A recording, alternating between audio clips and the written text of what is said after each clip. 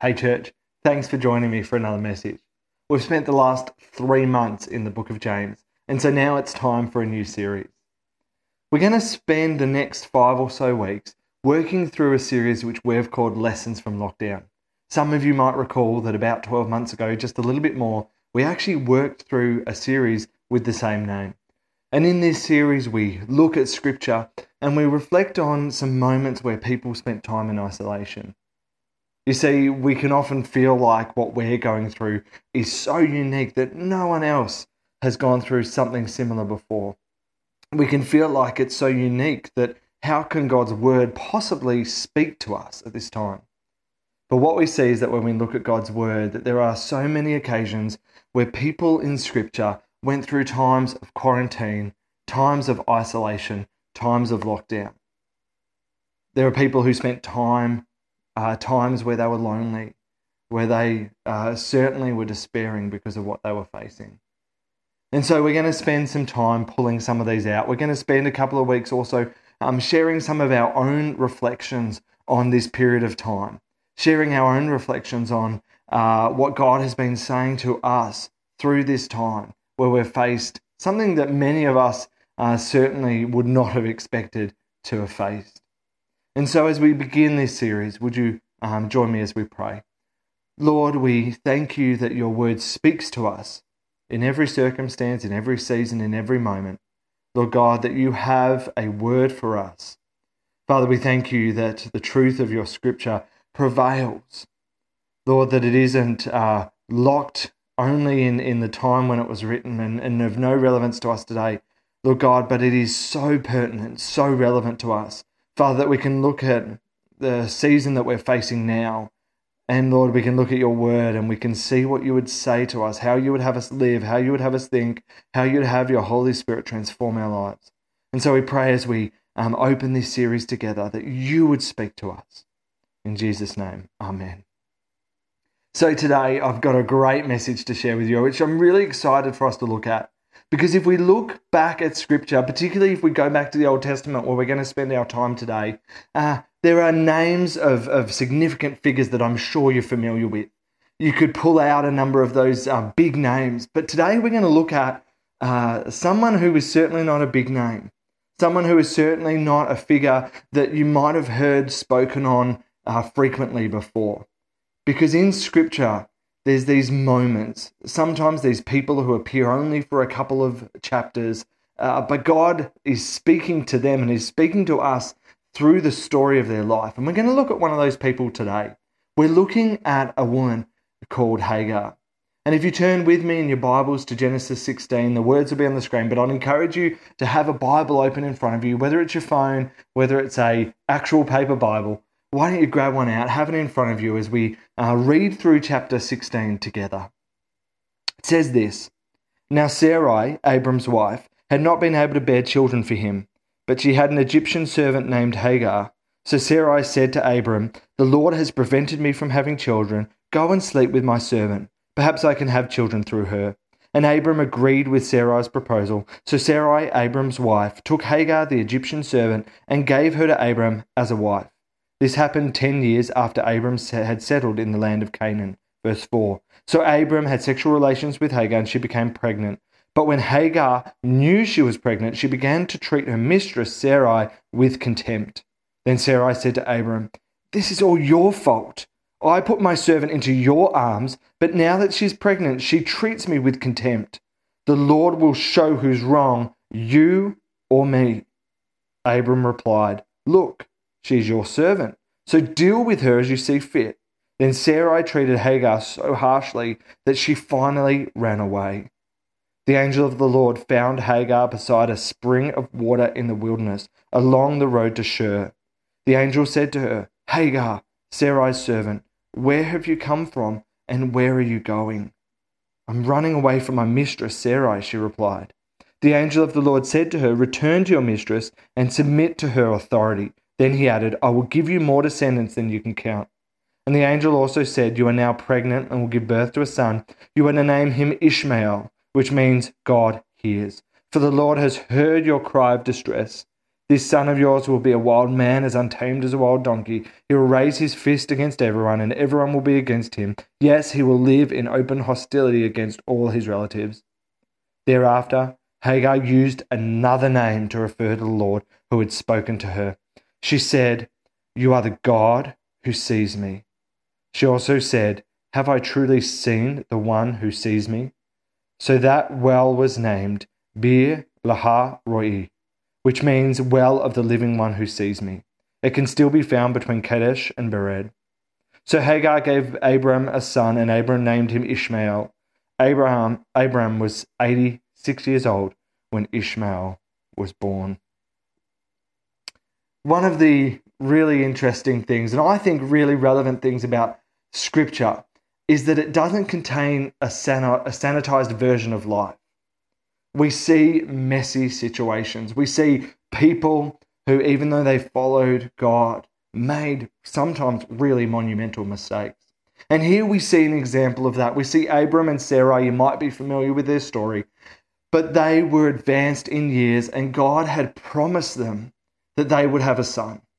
God hadn't just promised it once. In fact, in the chapters prior, God had repeatedly promised that they would have a son. In fact, God had made a covenant with Abram where he had promised Abram that his descendants would be numerous.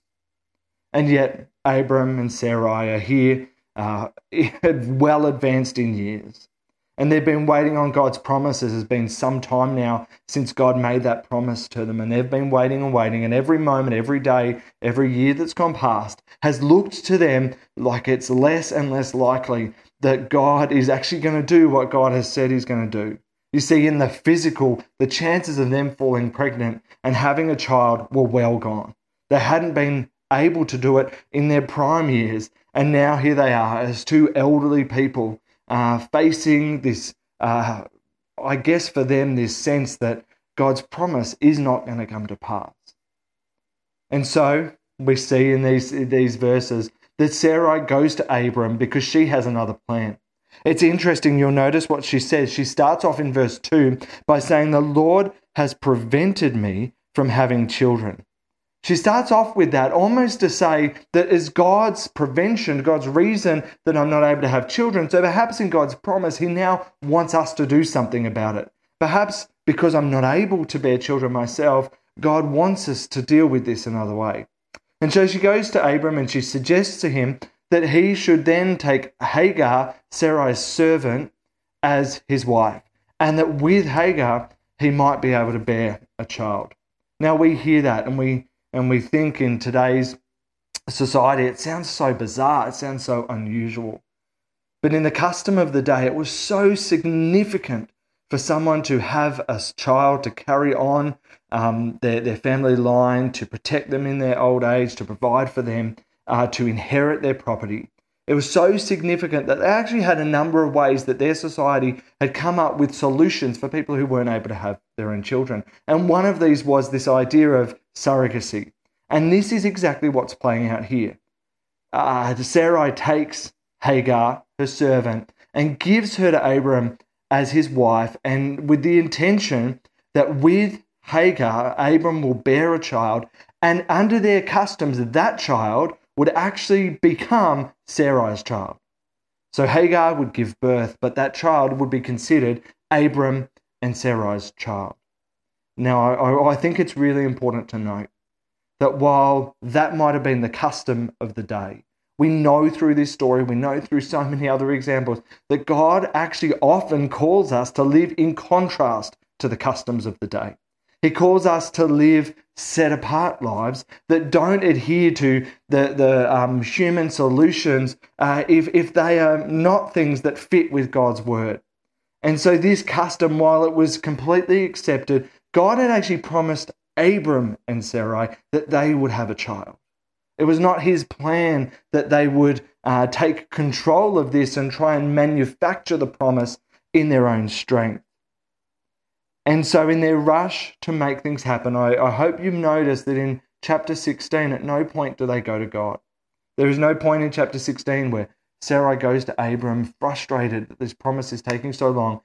And Abram says, well, why don't we go to God? Let's cry out to him. Let's build an altar as they did at the time. Let's really seek him and say, God, we're running out of patience.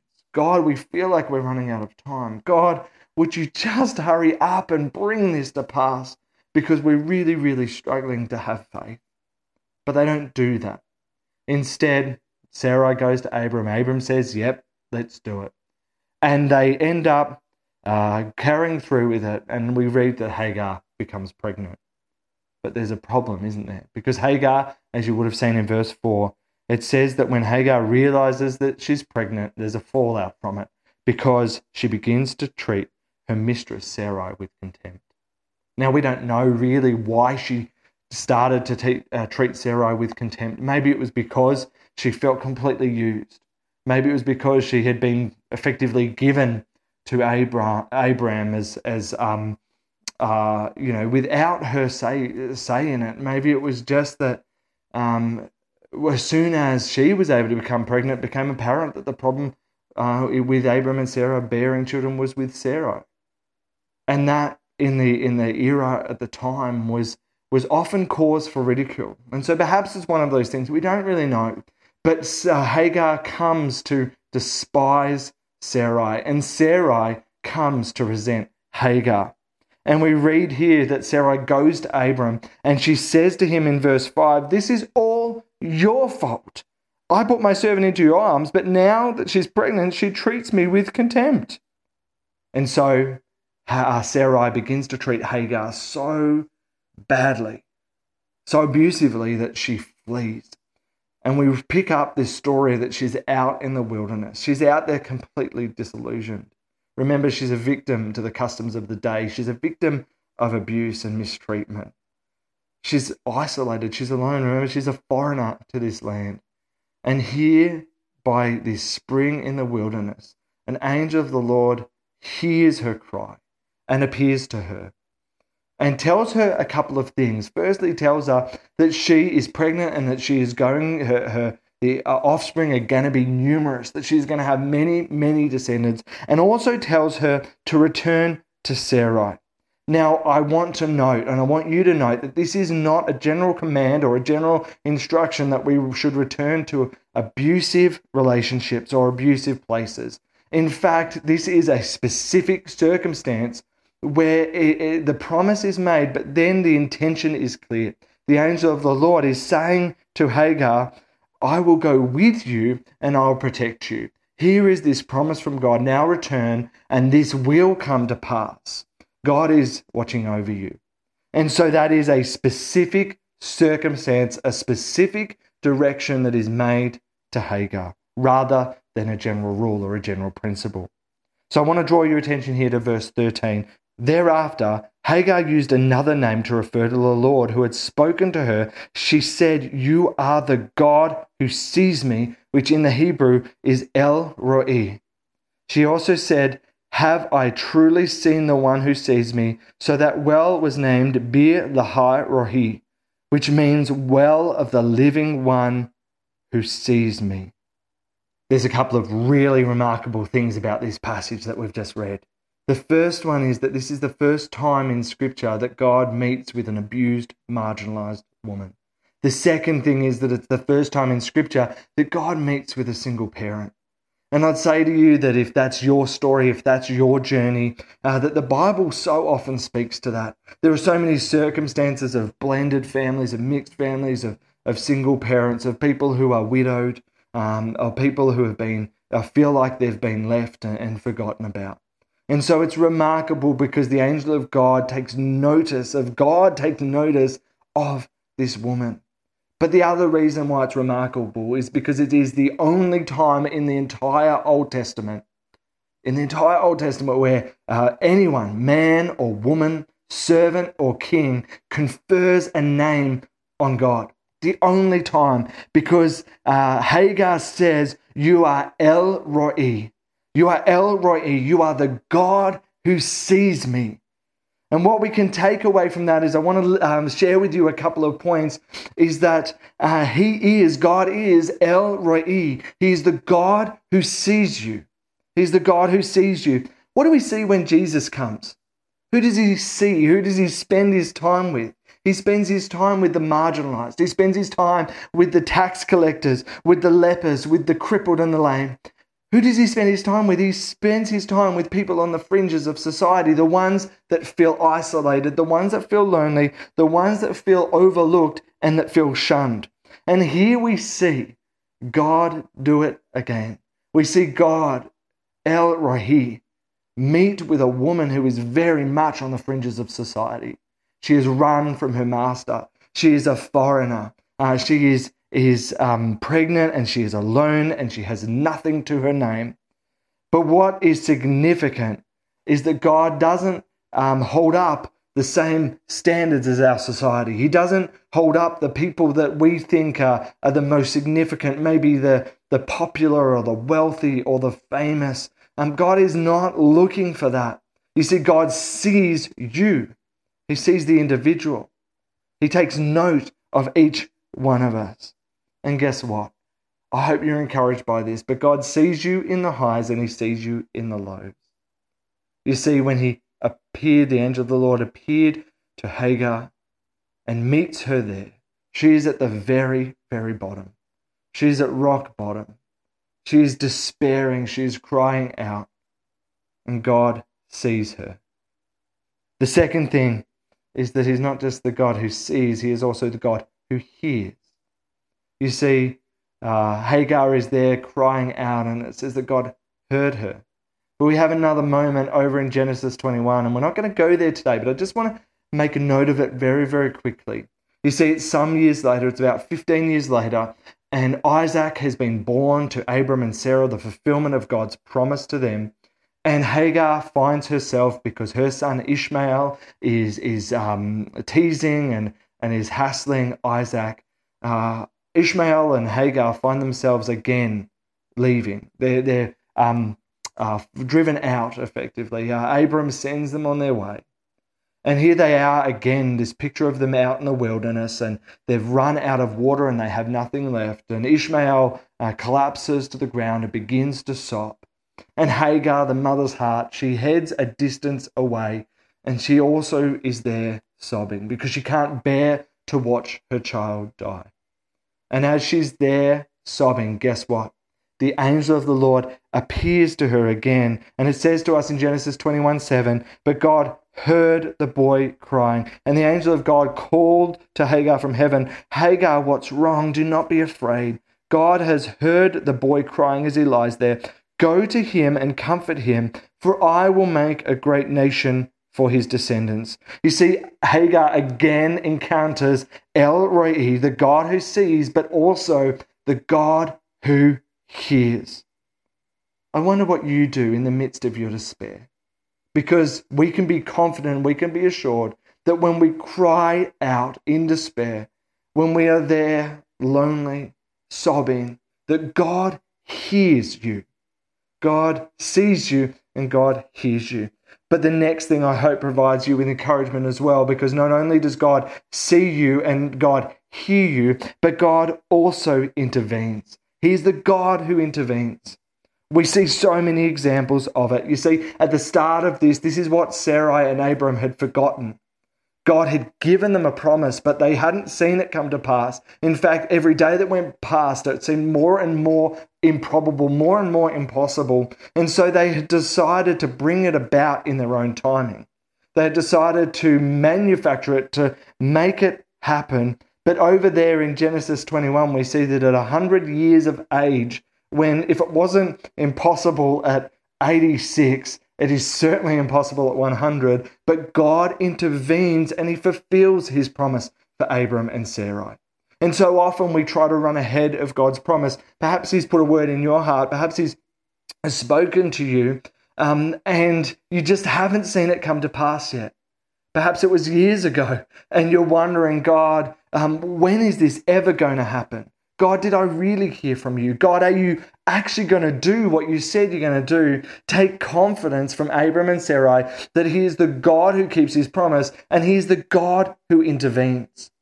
But we also see it, don't we, in the story of Hagar, because as we look back, she sits there in Genesis 16, completely filled with despair, and God intervenes, protects her, and makes a great promise to her. And we see it over in Genesis 21 because as God, the angel of God speaks to her as Ishmael is there collapsed in the desert and she is there sobbing too, it says to us that God opened her eyes and she saw a well of water. So God intervenes, provides for them miraculously in the middle of the desert, in the middle of the wilderness. God provides for them.